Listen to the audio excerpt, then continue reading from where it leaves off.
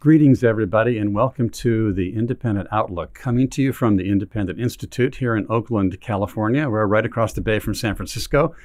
Today, we're going to talk about a bunch of interesting topics that are in the news, including some of the unusual and unexpected roots of current street violence. We may mention woke football a little bit. We may also talk about the fires in California, what's really behind them. Thanks for joining us for this broadcast. Also, thank you to ThinkSpot, our partners in this enterprise, and to all of our friends around the country and even overseas who have joined us for this conversation today and who stand with the Independent Institute in our work, which is to promote an independent way of thinking about a variety of issues that make a big difference in the world today.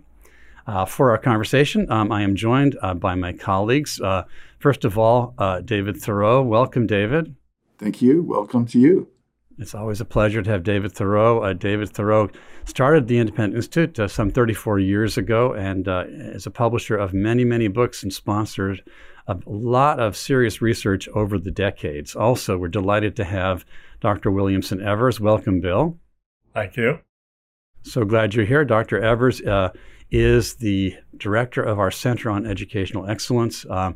And he is a pleasure to talk about the issues of the day with, because you never can tell what Bill Evers is going to say. So, okay, here we are, friends, on this September 16th, 2020. I can't not begin, I think, this conversation without mentioning, I think it's just 3 days ago here in California, in Southern California, 2 police officers were ambushed and hospitalized. One's a 31-year-old woman, mother, police officer, and a 24-year-old male police officer. It's stunning that they were, it kind of had the appearance of an execution, not your typical local agitation, but something very premeditated. When they were taken to the hospital, I remember seeing in the news a couple days ago that there were protesting crowds out there yelling, let the police die and so forth. Pretty stunning. Did you follow this more closely, Bill, since you're in Southern California? I learned about it as soon as the news had it, and it is, of course, very sinister. People protesting outside this hospital and blocking emergency vehicles from going in is an additional diabolical side to this. I also say, I think this is the key horror, but the police also mishandled this slightly, at least a demonstration. They arrested an NPR radio reporter claiming she didn't have press ID, but you could see in the video it was hanging from her neck, claiming that she rushed the police, whereas the video shows she didn't. So this reminds us that we not only need law and order and we need virtue and people not doing evil things, but we also need the police to behave themselves. Yeah, we do, for sure. But it's hard when these circumstances involve these kind of street skirmishes and premeditated ambushes. I mean, obviously, I'm not happy. It certainly looks like a premeditated ambush. Right, and then the people at the hospital are yelling, "We hope they die," and of course, blocking the ambulance from bringing the injured in. The police view of the journalist was that she tried to interfere with the arrests, and they did not ID her for whatever reason, as from the media. So I think there's a lot of confusion.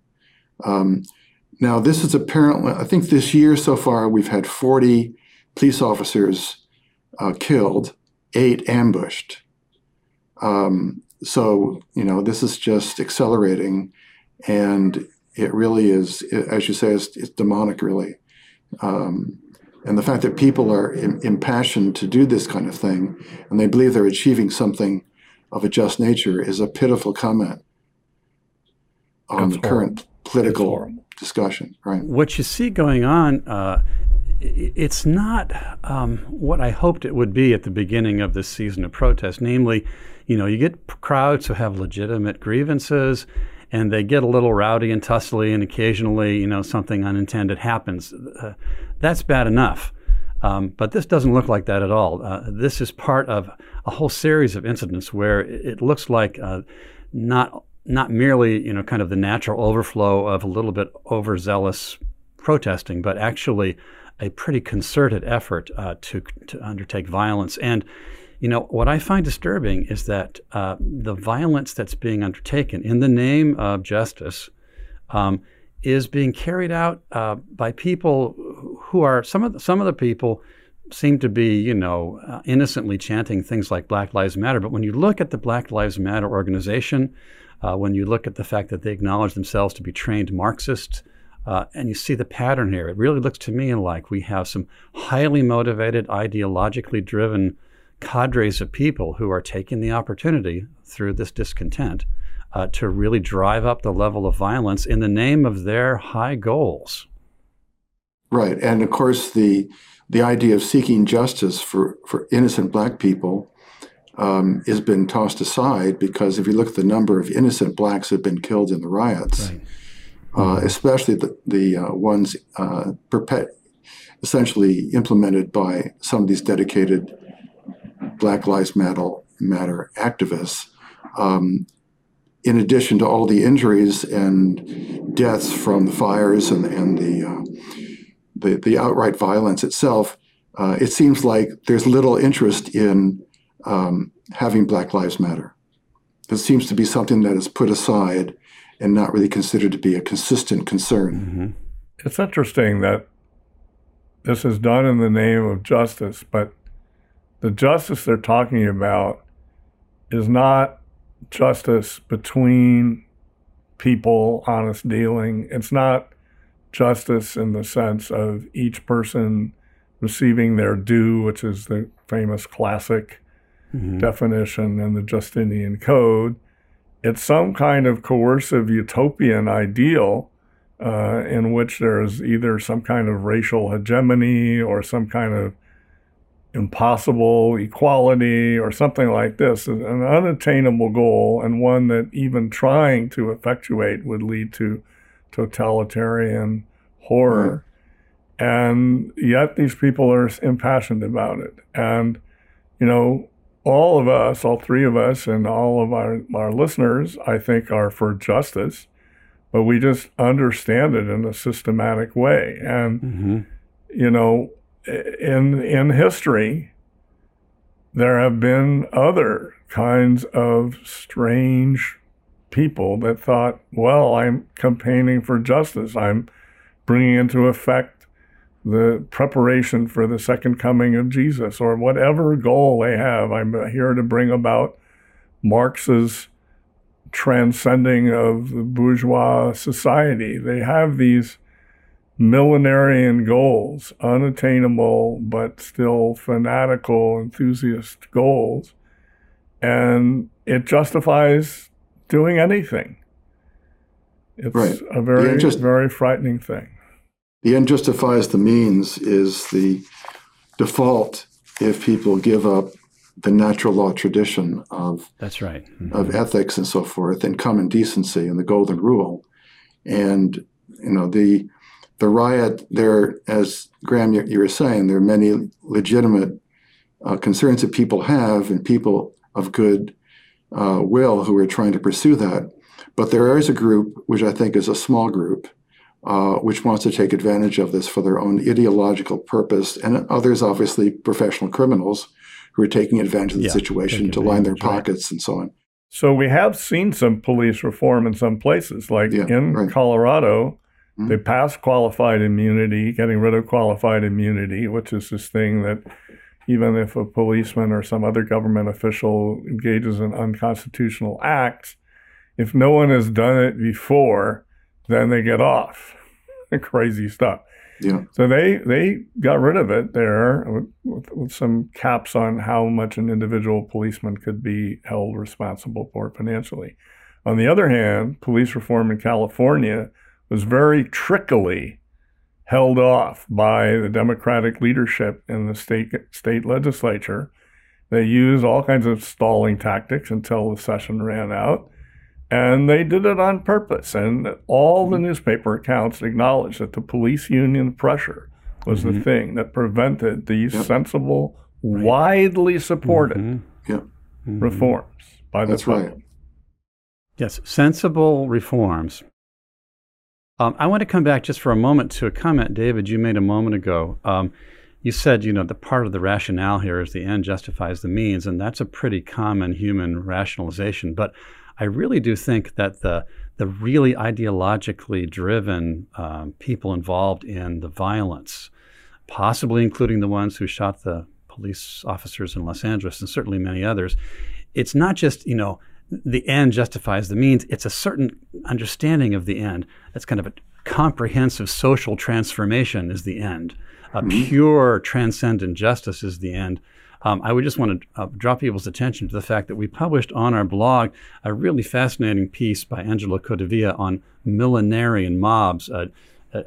Bill alluded to this a moment ago, which illustrates the ways in which the really highly ideologically driven people, the end is a kind of utopia that they have in mind. And, if the end is so high and so perfect, if it's like with Karl Marx, that by driving history forward into its final stage, we will eliminate all the tensions of human existence and eradicate every form of injustice. Well, if that's just over the horizon, then really, you just got to push it with a little violence. That's the Leninist, that's the Marxist approach.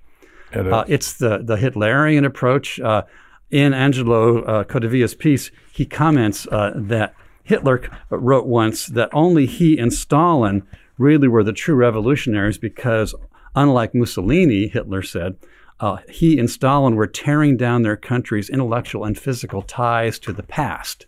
So statues, churches, all of the symbolic stuff that's being done, all of it, our civilization has been here before. This is the people who are at the cutting edge of the violence are not simply unhappy with, police and needing some reforms. They want to transform human society. And when you feel that that's within your reach, boy, you can justify a lot.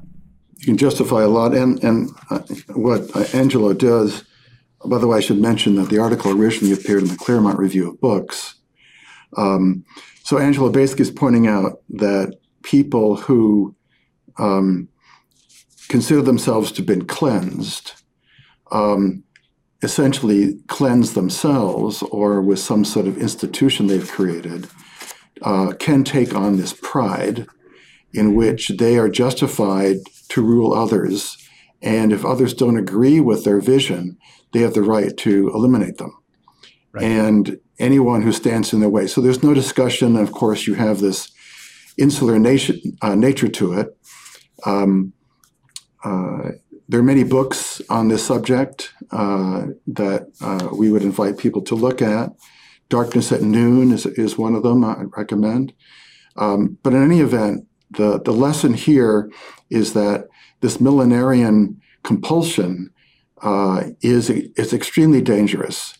Right. And there's no way to quench it as long as someone believes that they are this sort of secular, godly force to essentially transform not just the world, but human nature itself. That's right. That's the goal of Marxism. Right. If you don't conform to that, then you are part of the problem and need to be eliminated. And anything you draw from history or culture that supports your view that's counter to this vision needs to be destroyed too. So Darkness at Noon that David just mentioned is a famous novel by Arthur Koestler. Right. And in it, a leading Russian communist is imprisoned during the equivalent of the Stalin purges. And he confesses to something that he knows he didn't do and his interrogator knows he didn't do, but he does it for the sake of the party and the cause and the historical mission. And this is a complete example of this sort of thing. And this is a book about one of these things. So this is about a man who declared himself the king of a city in Germany, and he thought that the millennium was coming, and he was going to push it over the edge by having this city and then going on to essentially conquer the world And it was on for the behalf sake of all the poor millennium. downtrodden people. Yeah. He was supposedly their Yeah. champion. Right. Mm-hmm. And one of the dangers in this is something that can have a relatively benign thing, this idea of the inner spirit, so consulting yourself rather than an objective moral code. So somehow you're reaching inside yourself. Okay, so you find that in Henry David Thoreau, other spelling. You find that in Quakers. You find that in the Puritan dissident Anne Hutchison. But they are doing this within the view of bourgeois virtues, within property rights, within constitutional liberties. They're not just anything goes. They have this reaching into themselves, but they have some sense of objective boundaries. The problem with our current millenarians, like their spiritual predecessors in the Middle Ages, exactly the same, is they think they know it all. And even reasoning with them, even showing them evidence, that's part of the problem. That's right. right? I'd like to make a book plug too, and the plug would be for a book called The Abolition of Man by C.S. Lewis. It's Lewis's book on the natural law, and Bill's referring to people who instinctively know that there is this sense of moral right and wrong sort of written on your heart. Right. And what Lewis does in the book is he basically critiques subjectivism in epistemology, aesthetics, and ethics. And he shows the absurdity that comes out of essentially claiming there is no objective standard. He basically shows not only is it absurd to claim there is no objective standard, but whatever standard you pick, you have one of your feet still is in the natural law tradition. And one of the most interesting parts of the book is at the end, there's an appendix in which Lewis goes through all these ancient documents and shows in the ancient Babylonia and China and Egypt and all over the world, all these civilizations had a code of the natural law. They were not all perfect. I love that section of that book. Right. But the folk knew about this, and that's how the civilization could exist. The rulers might trample on it, and the bulk of them did. But the fact that this natural law existed, this idea that we're seeking something beyond survival and meaning and relationships and so on and so forth. So if you translate that in sort of the millenarian sense, that instead of looking out to a standard, in Lewis's sense, of course, a theological standard of objective morality that you're subject to, you turn inward and you're the standard. And if you turn inward completely, there is no standard. So anything goes. Or you just become part of the whims of others. So the Quakers, famous for opposing slavery, a wonderful thing that they did in opposing slavery. And yet, if you look at the Quakers today, that's kind of like, whatever woke progressive something that's just popping in there. Yeah. Mm-hmm. And it's partly because although they have a lot of good attributes, they don't have quite enough anchor into objective morality because of this inner spirit idea. I want to mention that somewhat like what C.S. Lewis is doing in John Locke's works on morality and on religion, yes, he is also trying to find a moral consensus. And within Christianity, he's trying to find a common ground of Christianity. What are the essentials? Yes, we can argue about the less important things, but what is a consensus that all Christians can agree on, and between Christians and Muslims and Christians and Jews and so forth? What are these things? And he tries to discover that, and actually does a fairly good job.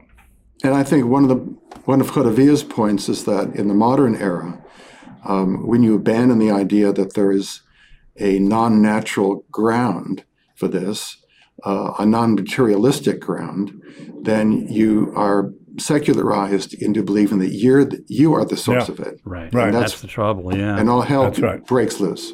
We'll reassure our friends who are with us that we're going to come up out of these deep waters in a minute here. But historically, theologically in Western civilization, for example, both in the Hebrew scriptures, in the book of Daniel, and in the Christian scriptures, in the book of Revelation, there is a vision of a perfect future where God's justice prevails. But in both cases, in the Hebrew theological framework and the Christian one, it is by the action of God at the end of history, not by any human effort, that those things are attained. Right. But when the secularization occurs, that impulse to that perfect future doesn't disappear. It just gets kind of transmuted and subjectivized and really untethered and dangerous. So right, and it reinforces, as Lewis points out in The Abolition of Man, the danger, the importance of the natural law, but also the danger of seeking to abandon or ignore it.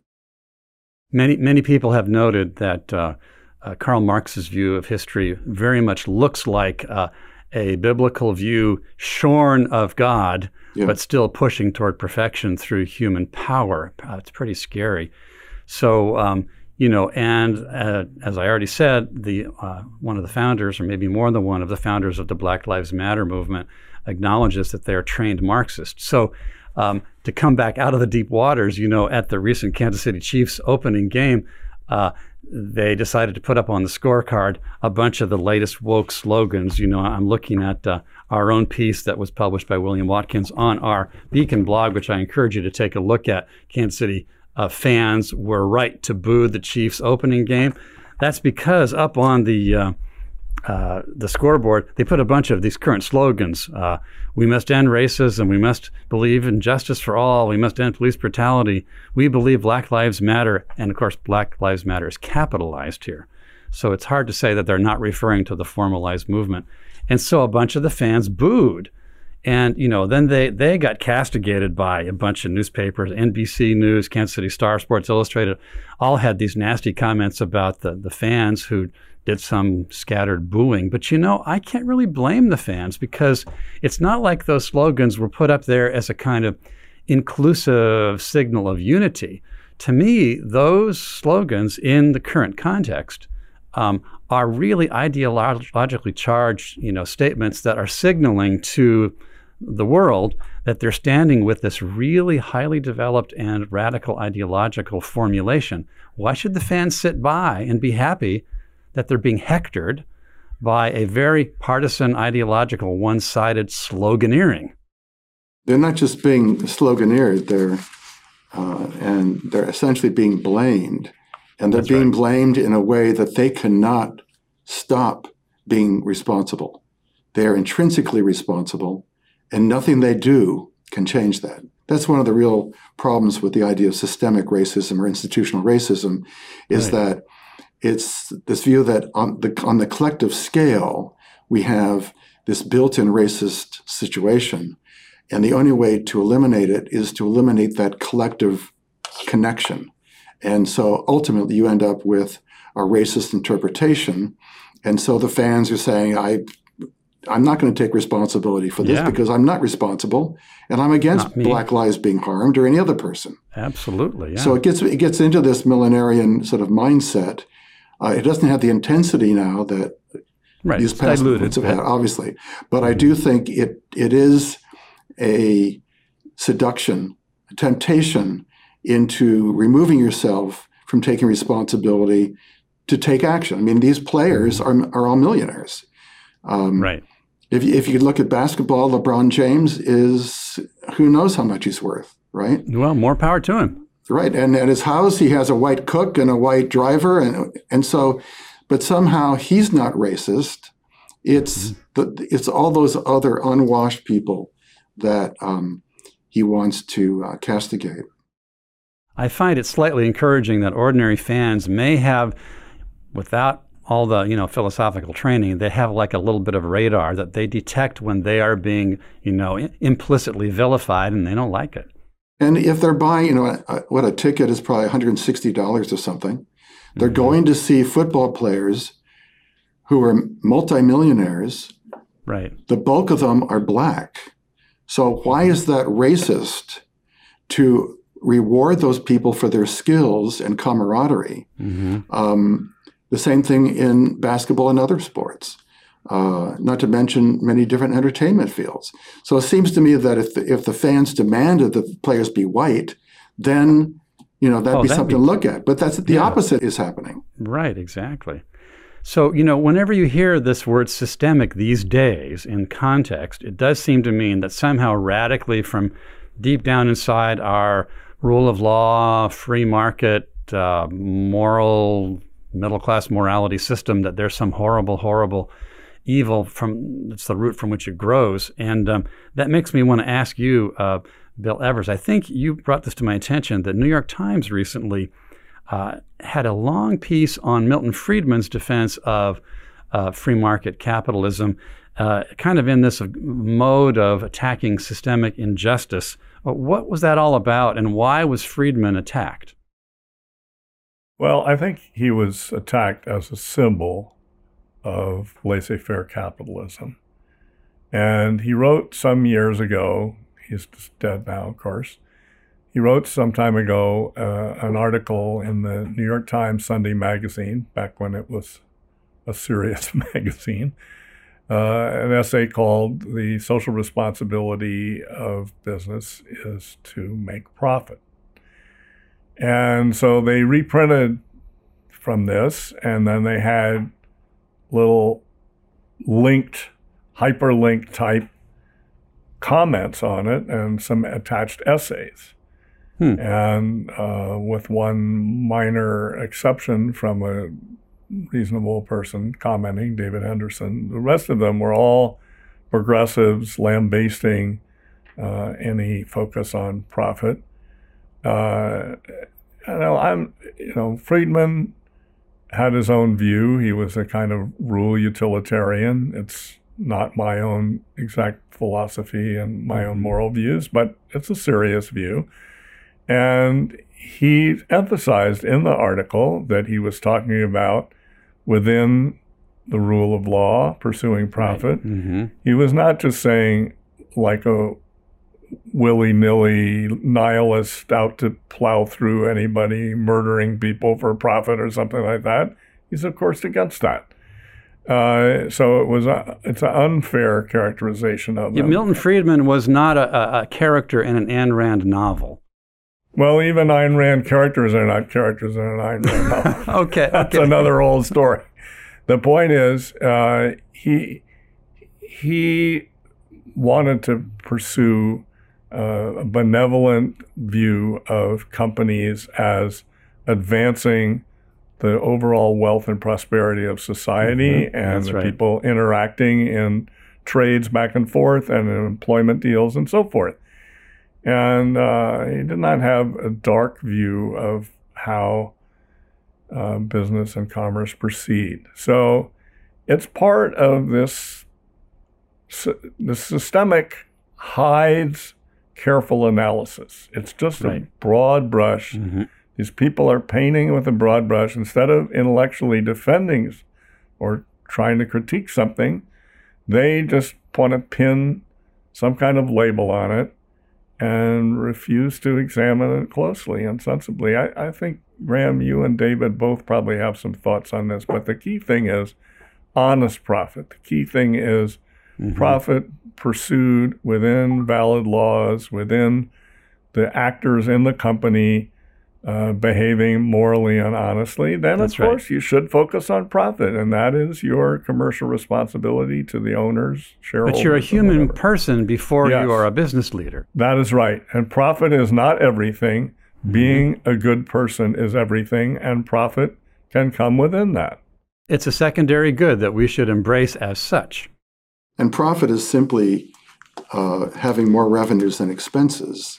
There's nothing more complicated than that. And if your purpose is to represent the shareholders who've come together in some sort of joint stock or partnership arrangement. They're a kind of partnership. That's the mission is to raise money through producing goods and services, and the only way you can make that work is to have more revenues than expenses. That's right. And that's the only way you can pay your workers. That's right. But the contract among the shareholders and the employees and everybody else depends upon, one, trust. Trust is the basis of all relationships, first of all. You can't just do whatever you want. You have to do things that are in keeping with that contract. So you don't just abuse people, you don't defraud them, you don't just fire people necessarily for no purpose, et cetera, and you have an incentive to maximize your returns and having decisions that will do that. And one of the great examples was Henry Ford, when he doubled or something the wage rates of his employees, and people said, "Why are you doing this?" And it ultimately meant he was able to attract better people, and the company was more productive. And they would stay on. So the training that they had was reliable. Right. And you develop a reputation. Exactly. So part of success, David is stressing trust, but another way of saying it is reputation. Yes, well, reputation is part of trust, I would say. Yeah, exactly. Yeah, they are intertwined. And so I'm very suspicious of this movement of so-called socially responsible capitalism or whatever. Right, stakeholder capitalism. Yeah, which minimizes, you should suppress your profitability for the sake of other goals. And I'm thinking to myself, isn't there something immoral about that? Yes, it's politicians and special interest groups deciding what your goal is and not the owners of the company. Right. And the owners of the company are widely dispersed. I mean, for example, think of all the retirees who have invested in various funds and whatever, and even public employees. I'm no big fan of public employee unions, but the California pension system is one of the biggest institutional investors in the world, and there are thousands and thousands of current and future retirees among even public employees whose future depends upon these companies being profitable rather than diverting resources away from profitability which would then impoverish the people who are depending upon these equities for their retirement. I think social responsibility is probably unethical, understood in that way. But it doesn't mean that the decision makers in the company can't engage sometimes in charitable works. Yes. Of course. Mm-hmm. They can do that. They're human beings. Yeah. And they want to lead moral lives, and they do have obligations to the stockholders or other owners, but charity can be consistent with that, Yes. And if they don't like it, the investor should go to another company. And I mean, the polar opposites as far as making choices could be described as one, pecuniary being completely based on financial questions versus non-pecuniary. Right. But virtually no decision in our life is one or the other. That's right. But by and large, most decisions lean towards the non-pecuniary considerations. And ultimately, all wealth comes from factors that are not merely pecuniary factors. That's right. That's what I mentioned. I said all relationships, business, family, people that you see on the street, the community you live in, the churches, whatever, is all based on relationships. And that's right. Grounded in trust. Mm-hmm. And so there's a natural law component to all these different institutions and relationships. And if the mission of one of these or many of these organizations is to maximize revenues as far as profit over expenses, and you're accountable to the people who put up money expecting you to perform, to deliver on that, and you decide to make decisions that don't do that, then you're defrauding those people. That's right. You're defrauding your employees who can't get as much income as far as their wages. And the consumer, as far as the product, good or service, is going to get either a shoddier product or a more expensive product. And as Bill was saying, the reality of it is that you have a life that has different facets to it. Right. The business itself has to be grounded in trust, but all these other aspects of your life also to be grounded in trust. And there's no reason why you would not have the drive to be charitable and to be good-natured and to be welcoming and so on. But the further irony of it is that the government and politicians and regulators, their relationship to the people in this business firm is not one of trust. So they can do things which are not accountable. And as Bill was saying, the history of these socially responsible policies is to provide essentially an apologia for interest groups to get control of the regulatory bodies to use them for their own purposes. Right. And so essentially progressivism and other explanations like this as a rationale end up being an excuse or a rational or apologia for what becomes corporatism. and neo-mercantilism. So even the people who are legitimately trying to create a more ethical, humane society end up doing the opposite. This may seem tangential, but a few years ago I did some research on Abraham Lincoln, and there's this unusual, little-known thing he said. Of course, he was the one who was basically the protagonist for the establishment of the Republican Party. And he said during his campaign for president, apparently, that the Republican Party stands for the man and for the dollar. But in case of conflict, Lincoln said, for the man before the dollar. And I really appreciated that perspective. As to Milton Friedman, I don't think he deserved that kind of criticism. Years ago when I was just starting to think about public life, I remember I read his book, Capitalism and Freedom, and it was extremely helpful to me to put some of these things together. I recommend that book too. Well, people try to stereotype Milton as a public be the public be damned kind of an approach with the robber barons and so forth. And it's really a naive view of the nature of business and human nature and government power and all the rest of it. So, okay, all this other stuff is going on, including woke football and the critique of Milton Friedman and so forth. And while this is happening, California out here is burning, burning more than it has burned ever before.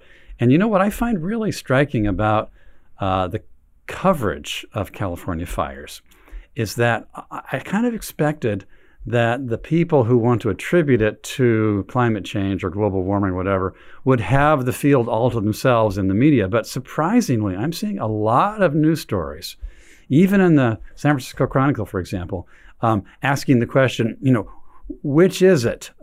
Is it lack of forest management or is it climate change? The very fact that question is being asked strikes me as a relatively healthy part of the debate over the California fires. What do you think about the fire situation, David? Well, it's interesting that when President Trump was out here and he met with Gavin Newsom in Sacramento, Newsom volunteered that they have a serious problem in forest management. Now, he did. I admired him for admitting that. Right. And well, I also thought, though, it was pecuniary because yes, they got money from the federal government for forest management. That's why he was saying and thanking Trump, whatever, for the money.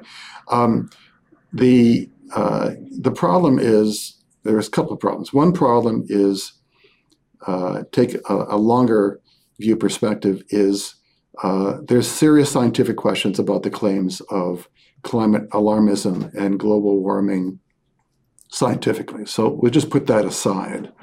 But if the fires are caused by climate change, then why is it only in certain places on Earth?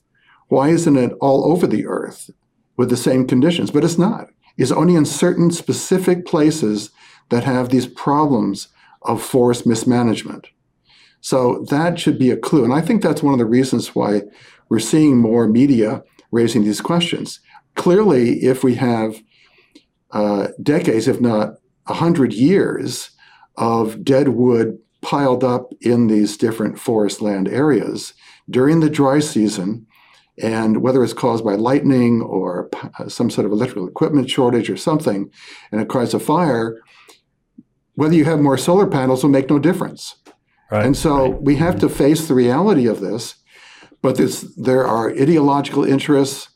Most of the major environmental groups control. If a beetle infestation goes through a forest, you should cut the trees down while they're still good for something, but the government won't let you cut the trees down. So they sit there and they get drier and drier and drier, and then they burn. And then the inevitable natural flukes come, like the occasional lightning and so forth. Plus the man-made problems where PG&E's lines fall down because they invested in solar and wind rather than in undergrounding their power lines. And then you got problems. There's all sorts of historical precedents to this. Going back to the time with Native Americans and how they treated the forest lands, but in the more recent 200 or 300 years. And so, and certainly in the last, say, 30 years. So it's pretty simple to diagnose this stuff, but there are people who don't want that to happen because they have primarily an ideological view in wilderness, and they believe there are too many people, and people shouldn't be living in the areas, and the only way to get rid of them is to let the fires run rampant. I mean, there's a whole range of views, but it's not exactly something that's helping the public or the forest. Right. To be fair, there is a somewhat tricky problem. So we should have controlled burns to deal with some of this stuff. Like the Native American tribes did way back. Maybe they did it that deliberately. Maybe Some they did it some to chase didn't. game out of the forest. I don't know. But anyway, we're not going to treat them as perfectly benign either. But the point is, if you have a controlled burn, A, it could get out of control. That scares people. B, it's smoky. And people don't want to bear the cost of the smoke. They say to themselves, right. oh yeah, I moved out in this area where it's bucolic, it's beautiful. Now you're telling me that part of the cost that I didn't know about before is that there has to be some controlled burning, otherwise I'm going to burn to death sometime later. Well, I'll take my chances on burning to death, or maybe it'll be my neighbor who burns to death. I don't want any smoke. And so it's a complicated problem. And I think, to be fair to I think everything all of us have said is right, but this is an additional problem that's not as easy to deal with. But Bill, I think that those kinds of things can be approached. They can be. By, Ronald Coase, the Nobel laureate, wrote an essay called Theory of Social Cost. And one of his examples of this kind of a problem was someone who had an orchard. Right. And lo and behold, this guy puts a railroad along the edge of the orchard, and the railroad is blowing out smoke. It invades the orchard, but the orchard owner wants the railroad still to get his product to market. So they cut a deal. Right. And so That's I think exactly that's right. part of the way insurance is handled, and tax credits and other things you can negotiate to minimize that. So essentially, to just go back to his example about the railroad and the apple orchard, you have to imagine that both the apple orchard and the railroad were like one piece of property. Now, what would the owner of that do? Now let's try and negotiate to come to some solution that's close to what that owner would do if he owned both or she owned both. So that's what these people living out in the urban wilderness edge have to try to find their way to. And historically, people have been able to do it, but right now, with the not in my backyard mentality, they're finding some difficulty in getting to that place. I'm just saying that it's not just the not in my backyard part of it, which is true, is that the government, as you mentioned with the beetle infestation, is saying you can't do it. Yes. Right. And the common law tradition, the history of the common law, people were able to negotiate and reduce risk for their mutual benefit. So all these people like Ellickson and Eleanor Ostrom and so forth have gone into some of the experience that people have in making these kinds of arrangements, and we should respect that and try and enhance that kind of behavior. I can make another shameless plug. We have a book called Nature Unbound by Randy Simmons, Ryan Yonk, and Kenneth Sim, and it discusses these kinds of issues dealing with watersheds and all sorts of other natural resource issues. David, can you also tell our friends about our recently published Golden Fleece study on fires in California? Well, our senior fellow, Lawrence McQuillan, who's director of our Center on Entrepreneurial Innovation, directs our California Golden Fleece Award program, which is a quarterly program that presents an award to different government agencies. An award you don't want to get. Right. And it's basically to point out malfeasance, fraud, other crimes and misbehavior. And so we've done actually 2 of these awards on the wildfires over the years. We did one, I think it was 2017, and one in 2019. And what Lawrence has talked about is the history of how this problem came into existence. And he presents a whole slew of very practical approaches to resolve the problem. It's not going to happen overnight because of the buildup of the dead wood is huge. But there's many things that can be done, including bringing in private contractors to do the clearing, and so on and so forth. So it's perfectly solvable, but the more they postpone this, the worse it will get, and the worse the wildfires will get. And that's the reality of it. Graham, I wonder, to get back to our millenarians, if you would hold up The Pursuit of the Millennium for our viewers. Great book. This is a great book. I read it when I was a college undergraduate, and it impressed me then. And they had a different subtitle then because it was the Cold War, so they tied it to totalitarianism. Now the subhead ties it to the counterculture. But the same essential book, he added one chapter. And it talks about exactly the topics that we have been talking about in terms of the fanatic pursuit of this perfect utopia that you could just push over the edge if you suspended normal morality and viewed yourself as exempt from morality, and you can do what you need to do or want to do, and it will trigger this perfection. And so let the violation of means for good ends go on. Yeah, and I would just encourage people to put your radar on, use your discernment. Where you see the term systemic used, it will, half the time these days, conceal that kind of sort of spiritual nihilism. Yeah. It's also a reflection of a certain devotion to a worldview that is not working out, and a fear and a sort of prideful refusal to reconsider, look at other viewpoints. Maybe you're wrong. Maybe you don't have all the answers. And so you're pushed ever more into pursuing this vision with more extreme measures. Yeah, exactly. And one of the things that Independent Institute does is it raises questions about a lot of these narratives that people have, to see, well, what you say about healthcare and housing and whatever is really true. Does it really hold up to the facts and to reason and to a moral sense? So I think that in some respects, what we're seeing, what's been building over the last few years, is a frustration with people who have had the view that their views were ones they could have complete confidence in and were being pursued with certain deliberation. But now they don't control the conversation. They're not getting what they want, and they're fearful that bad things will happen, I think, in many cases. But a lot of it is simply this enhanced sense of pride. But by golly, they're not going to let any other view rise and be considered. They're going to try and, it's the cancel culture.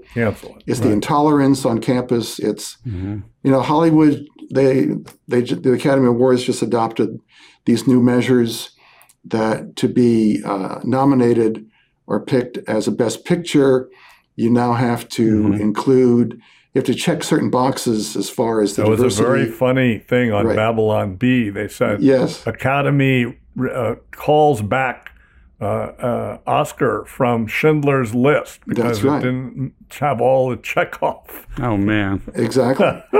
And so you can't portray... I'm only laughing because it's so horrible. But anyway. Oliver Stone was asked this the other night. He has a new book out, a memoir, and he was saying that he couldn't make Platoon. He couldn't make a lot of these films that he once made because he wouldn't be able to check all these boxes, which actually would detract from the storyline of what he's trying to depict. Whether you like the film or not, that's the reality of what's happening. There's a compulsion now in the light of this kind of millenarian thing, always mining for more and more evidence of wrongdoing. It's kind of like what Mao Zedong instituted in China during the Cultural Revolution. You've got to eradicate the mindset of private property and the mindset of that doesn't go along with the vision of a communalistic future. And so you're always rooting out some new horrible thing. So, some of it is comical, like, what's this latest thing, Bill? You told me something about how there's a Cornell. Yes, there's a group at Cornell that's demanding to know the race of faculty spouses. Unbelievable. Spouses. I mean, what kind of identity politics is it that counts up and tallies and bean counters faculty spouses' race? Yeah. Another kind of thing along, maybe cousin of that, is that the University of Chicago, one of the preeminent, Cornell is of course a great university, University of Chicago is a great university. The English department there said, don't bother applying as a graduate student unless your field is Black Studies. That's right. Exactly. Wow. You know, I mean, what about if you're interested in Beowulf and you're a great potential scholar? That's right. That's out, I guess. It's out. I mean, and then there's this thing about Columbia University's marching band. Yes. They have apparently self-disbanded because they discovered somewhere in an archive that one of the early founders of the thing was pro-slavery or something, which is obviously regrettable, but it has nothing to do with the work of the marching band. It's not they've that. decided to self-denounce themselves and disband themselves. Although, to be sure, there was some question whether there was some financial issue with the university that may complicate that picture a little bit. You and I read different stories on this, but I think the claims that I read is that people confessed or accused things having to do with relations between the sexes, race relations, sexual orientation problems, people maybe mocking or making jokes about whatever sacred topics now.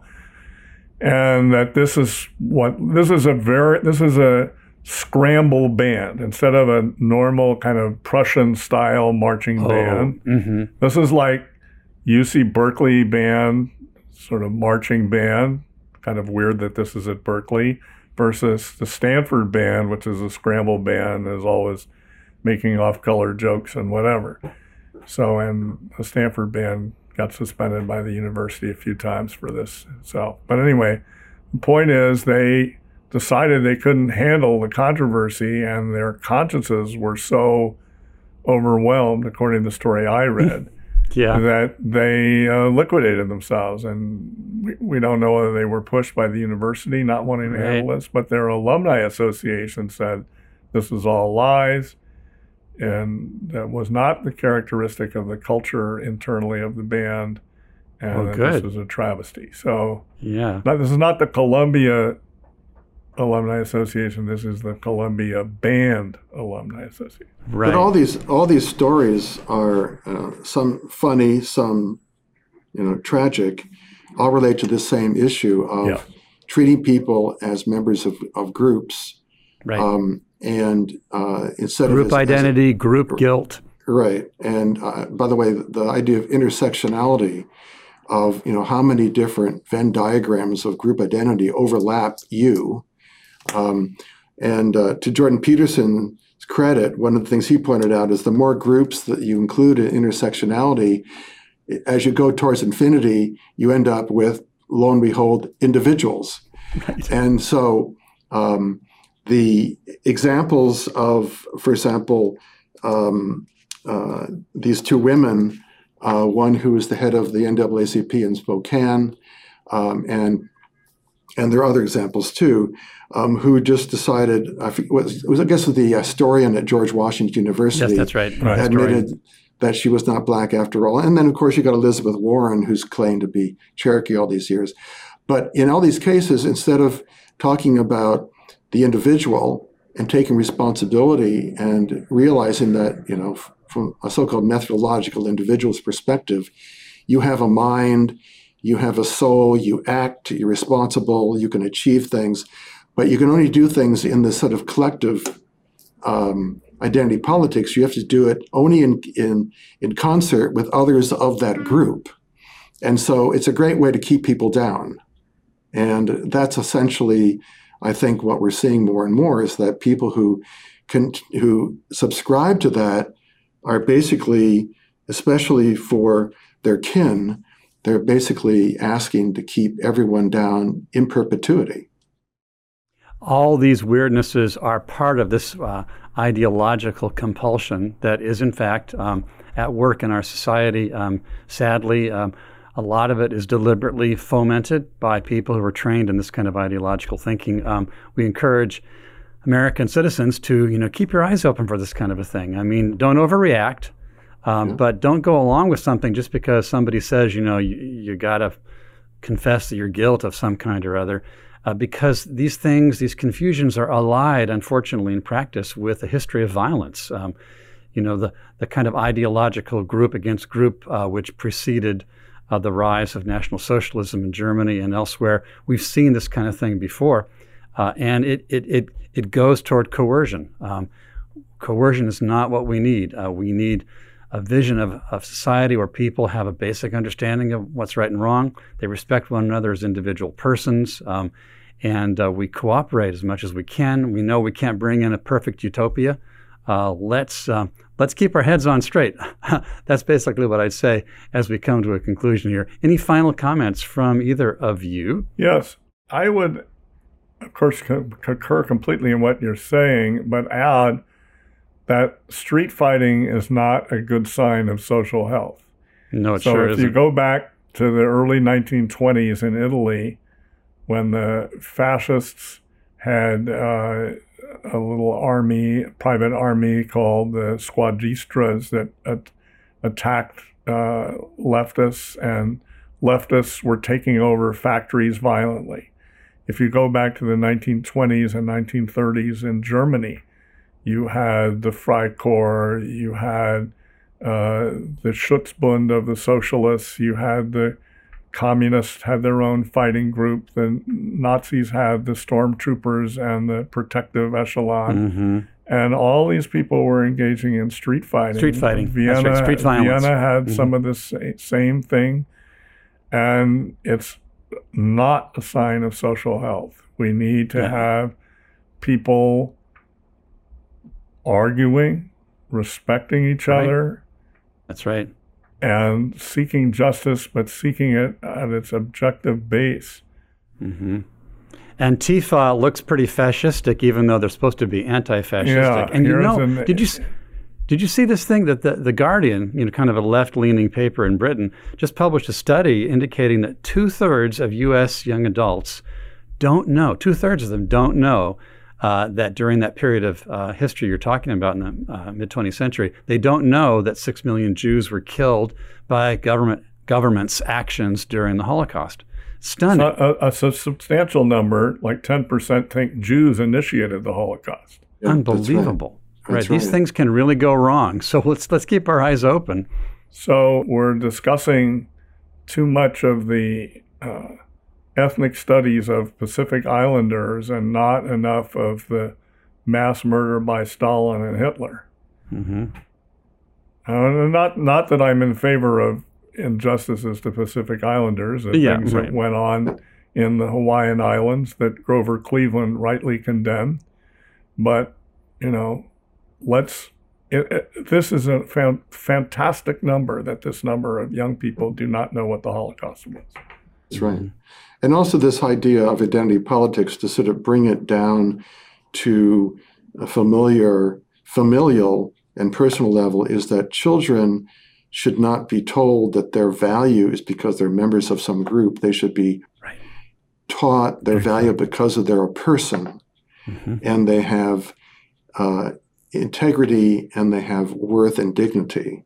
And if we treat humanity in terms of these identities, we're asking for trouble, and it's really an incredibly abusive and unjust way to treat any human being.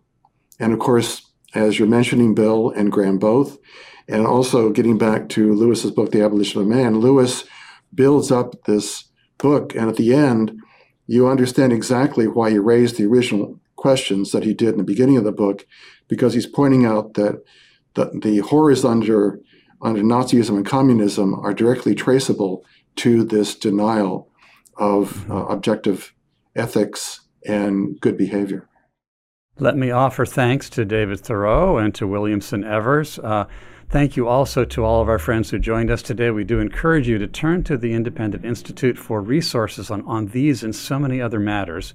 We are an association of scholars around the U.S. and some overseas who are committed to serious and rigorous research, on the basis of which we try and analyze what society needs to understand to get some of these things right and undo some of the confusions. So we invite you to go to www.independent.org and join us next time on The Independent Outlook.